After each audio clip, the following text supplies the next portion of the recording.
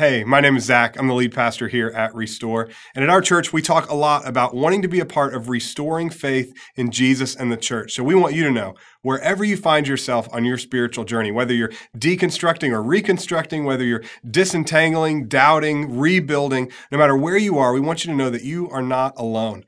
And we want to be a support for you as you journey down this road of faith. So if you have questions or you need support, we would love to chat with you. You can reach out to us through our website at restoreaustin.org, and we hope you enjoy this week's message. I have a lot of memories connected with trees. I remember getting a tiny little sapling pine tree every year on Earth Day in elementary school. Each Christmas, we would go to our local farm and get just the right tree to celebrate the holiday. I think of backpacking trips with the literal and metaphorical ups and downs. I hold dear the endless hours of hiking through the Greenbelt during some particularly difficult times. Scrolling through my phone, there's hardly any trip I've been on that doesn't have trees in the background of at least one picture. Trees are very much woven into my life, even in the day-to-day. A few years ago, I decided to do this experiment. I was going to plant some seeds from a lemon I got at the grocery store. And my little lemon tree is like 3 feet tall now. It's so exciting. So every time I'm hanging out on my patio, I get to see my little lemon tree in all of its glory. Wherever I am, the scenery that catches my attention the most usually surrounds the trees. But there's one tree in particular that has a special place in my heart these days. I want to introduce you to Harold. They may not be the tree's official name, but that's what I go with. I see Harold multiple days a week when I take my puppies for a walk. It's something that speaks to me each time that I see it. Harold lives on the south side of the river, off the Ann and Roy Butler Trail downtown, about 3/4 of a mile or so from the Mopac Bridge. There's even a set of stairs to go down to see Harold if you want a more up-close and personal experience. I highly recommend it. Harold is a massive bald cypress that's probably 70 feet tall or so. The tree is majestic and glorious, a reminder of the importance of being a place of peace and staying rooted no matter what life looks like at that moment. This tree is old enough to have seen single-digit temperatures and to have survived many scorchingly hot Texas summers.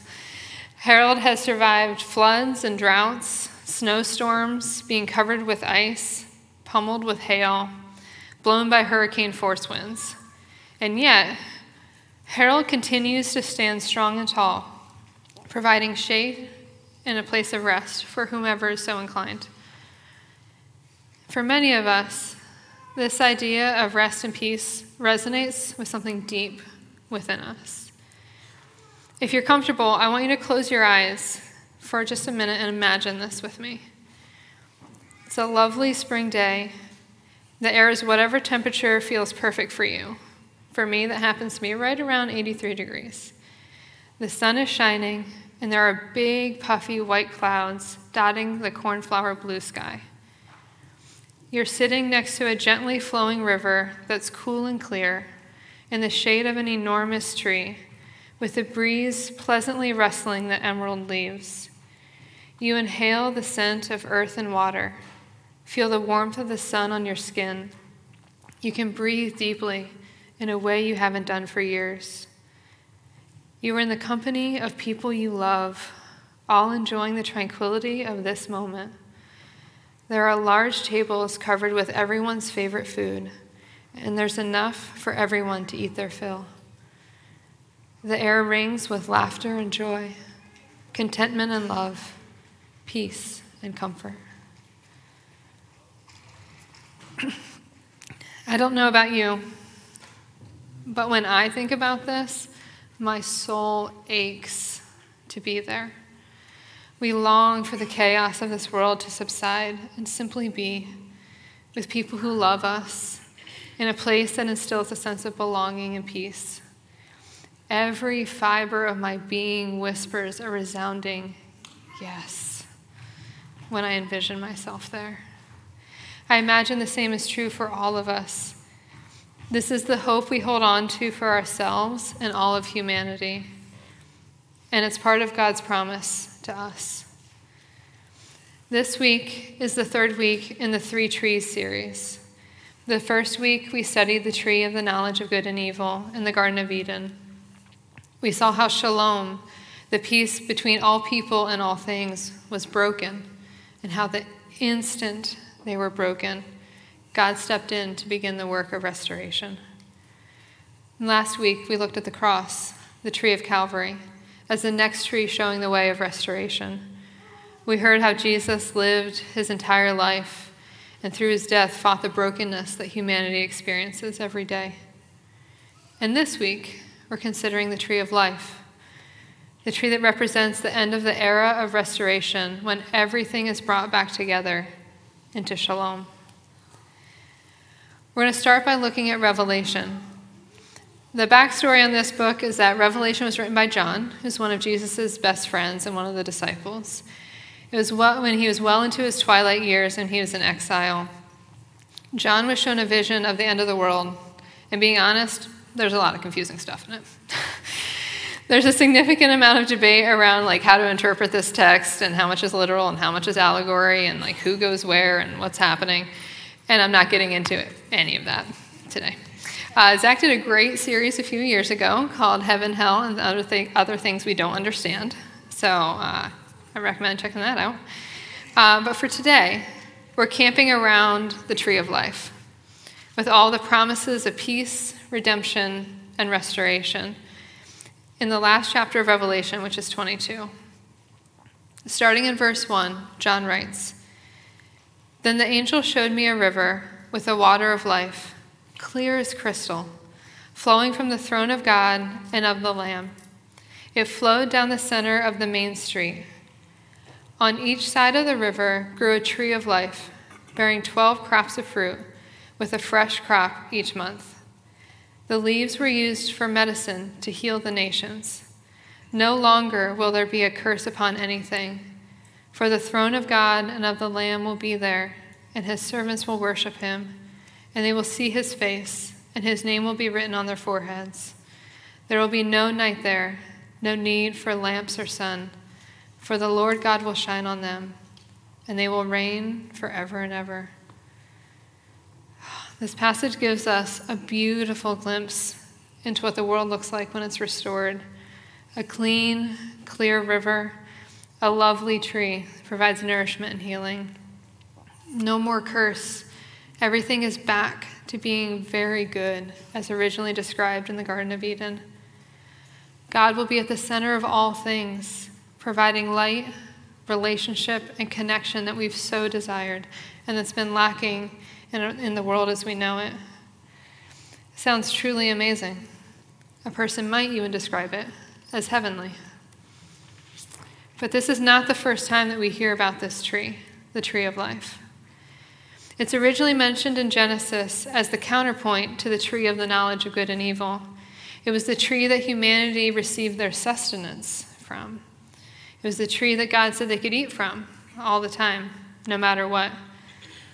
And it was the tree that humanity had to leave behind when we left paradise. But this tree is also mentioned elsewhere in the Old Testament, often in Proverbs. In Proverbs 3:13-18, "Joyful is the person who finds wisdom, the one who gains understanding. For wisdom is more profitable than silver, and her wages are better than gold. Wisdom is more precious than rubies. Nothing you desire can compare with her. She offers you long life in her right hand and riches and honor in her left. She will guide you down delightful paths. All her ways are satisfying. Wisdom is a tree of life to those who embrace her. Happy are those who hold her tightly." In Proverbs 11:30, "The fruit of the righteous is a tree of life, and the one who is wise saves lives." In Proverbs 13:12, "Hope deferred makes the heart sick, but a longing fulfilled is a tree of life." In Proverbs 15:4, "Gentle words are a tree of life. A deceitful tongue crushes the spirit." What a beautiful picture of what this tree of life is and offers. The original listeners would have connected these words with the shalom that existed in the story of the Garden of Eden. Each of these virtues points directly towards a world where everything is very good. The virtues of wisdom and the richness of pursuing what wisdom offers us. It's living in a way that does right by other people. It's the fulfillment that comes after holding on to hope for so long. It's gentleness. These things provide healing and nourishment. They show us that fruit comes from loving God and loving others. It's an interweaving of all of these elements that make up a life well lived and what we long for. But what is this life that's being offered to us? There are 3 Greek words for life used in the New Testament. One version describes physical life, right? This world, all the creatures, the plants, human life. Another is the life of the soul. It's the essence of all sentient beings. So this is what we would say, for example, when we say like a dog has soulful eyes. It's that kind of soul. But the word for the tree of life is Zoe, which means the eternal, divine life of God. And this is the gift that God offers us, the presence of God around us and within us for the rest of time. This is the same reference to life that Jesus talks about in John 10:10 when he says, "The thief comes only to steal and kill and destroy. I came so that they would have life and have it abundantly." Jesus is saying here that he came so that we would have the eternal, divine life of God and have that abundantly. This is so much more than longevity or awareness of our being, but a profound personal understanding of God that never ends. And it's never ending in the sense of time, but also depth and breadth. It's all-encompassing. So the tree of life represents this eternal, divine life of God with all of its beauty and mystery and power. There are many positive aspects of this tree of life, but going back to the verses in Revelation, on each side of the river grew a tree of life, bearing 12 crops of fruit, with a fresh crop each month. The leaves were used for medicine to heal the nations. I don't know about you, but to me, it seems like we could use a lot of healing the nations these days. There's so much disconnection happening on all levels, between families, communities, countries. We haven't prioritized seeing God in every person, and this breakdown is the foundation of the separation that happens between people. One of the promises of restoration fulfilled in the tree of life is that the leaves are a medicine to heal the nations. Leaves can be used to heal in all sorts of ways. They can be steeped to make a tonic, providing healing from the inside out. They can be applied as a poultice, drawing out infection, the things that linger unseen, causing decay. They can be used to cool, taking the sting out of the things that have burned us and left us feeling raw. Leaves can also be heated, softening hard hearts and melting the shields that we've used to keep others out. The leaves aren't just one type of medicine, but anything and everything nations need to heal and to live at peace again. And again, not sure where you're at, but that's what my heart needs today. Back to the verses in Revelation. On each side of the river grew a tree of life, bearing 12 crops of fruit, with a fresh crop each month. And we actually do have an idea of what this fruit is. In fact, a lot of us listening today have probably heard about this fruit many, many times. We probably just know it by a different name. In Galatians 5:22 and 23, we see the fruit of the Spirit is love, joy, peace, patience, kindness, goodness, faithfulness, gentleness, and self-control.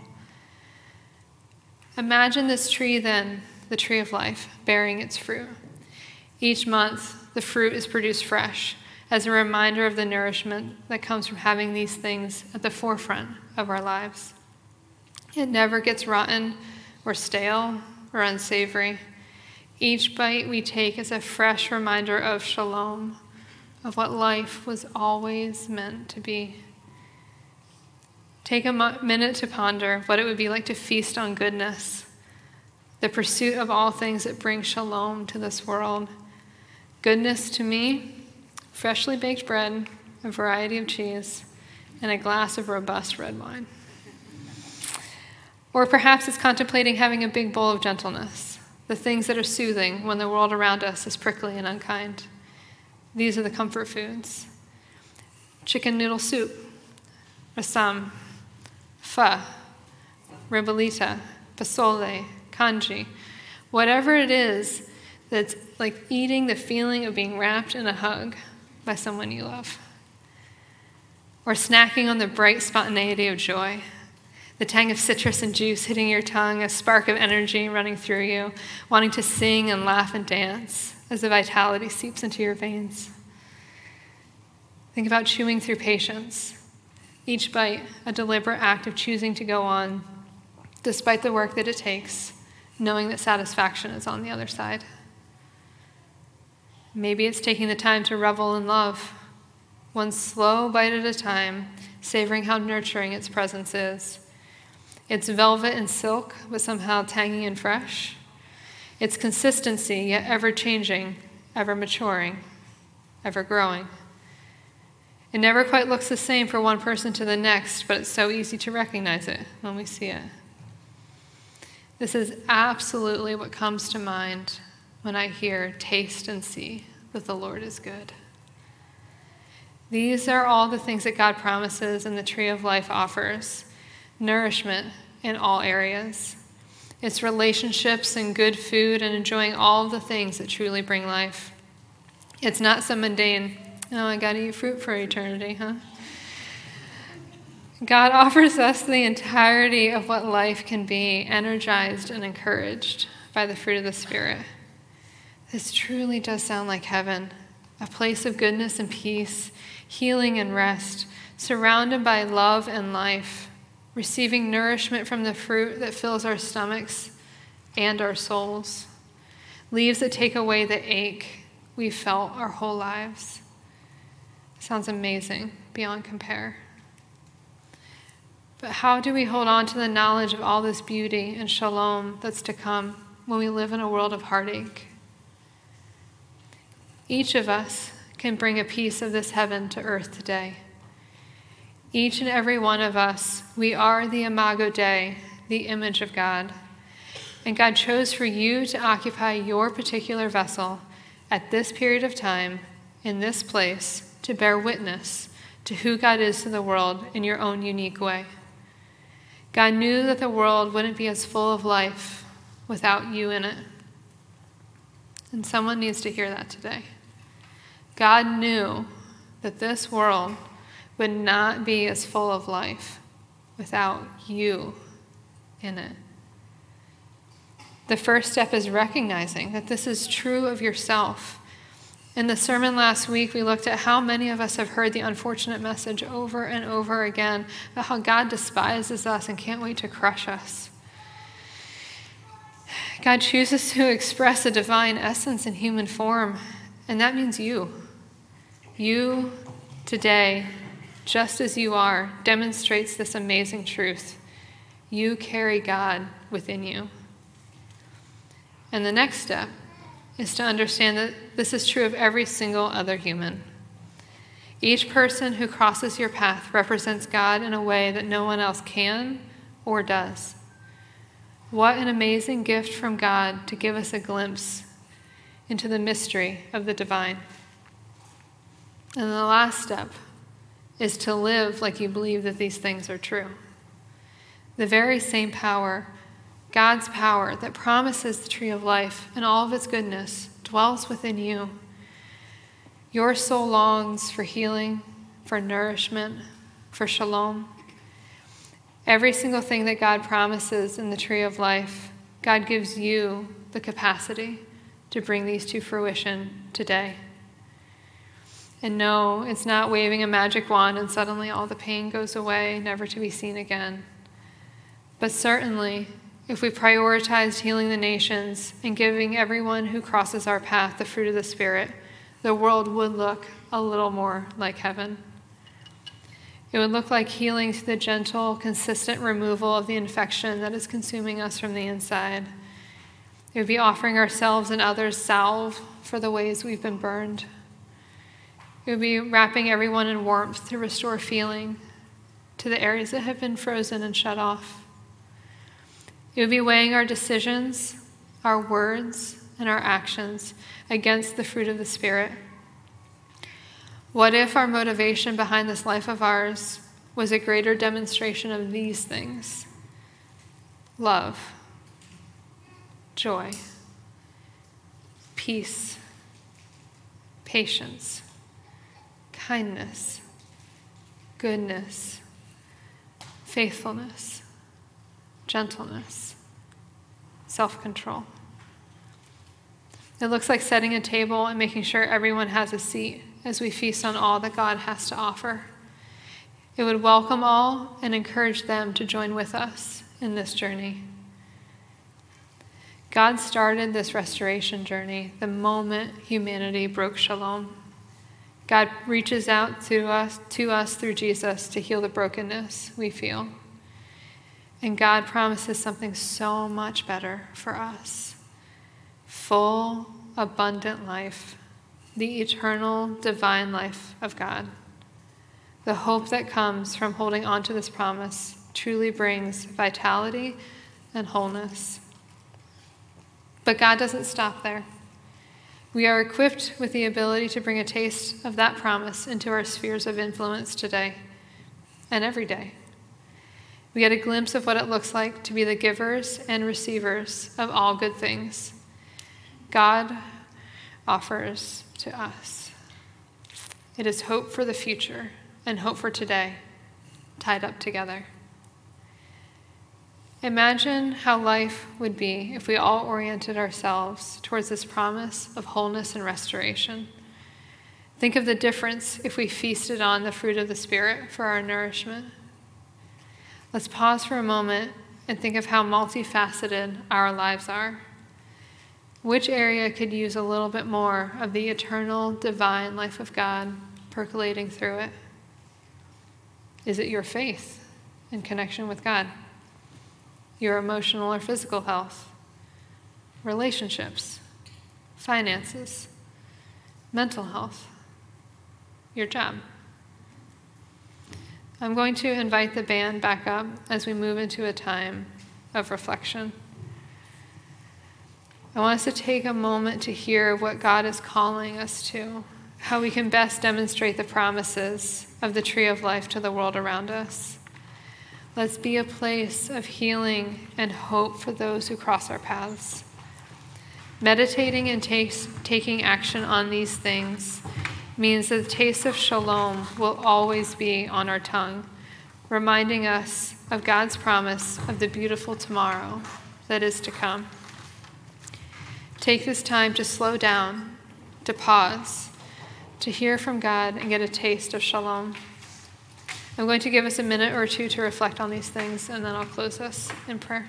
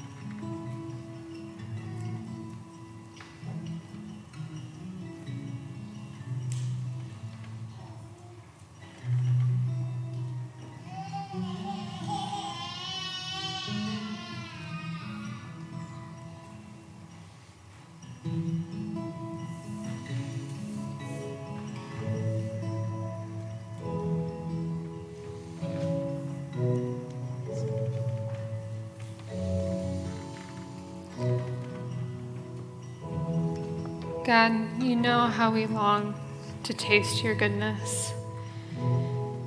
We hold on to the hope of this beautiful tomorrow that you've promised us. But strengthen us with your presence today. Help us to hold on to your nourishment, to your goodness, to the shalom that you can bring us each and every day. Thank you that you are always with us.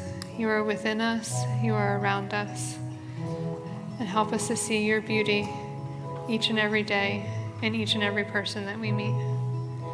In your name, amen.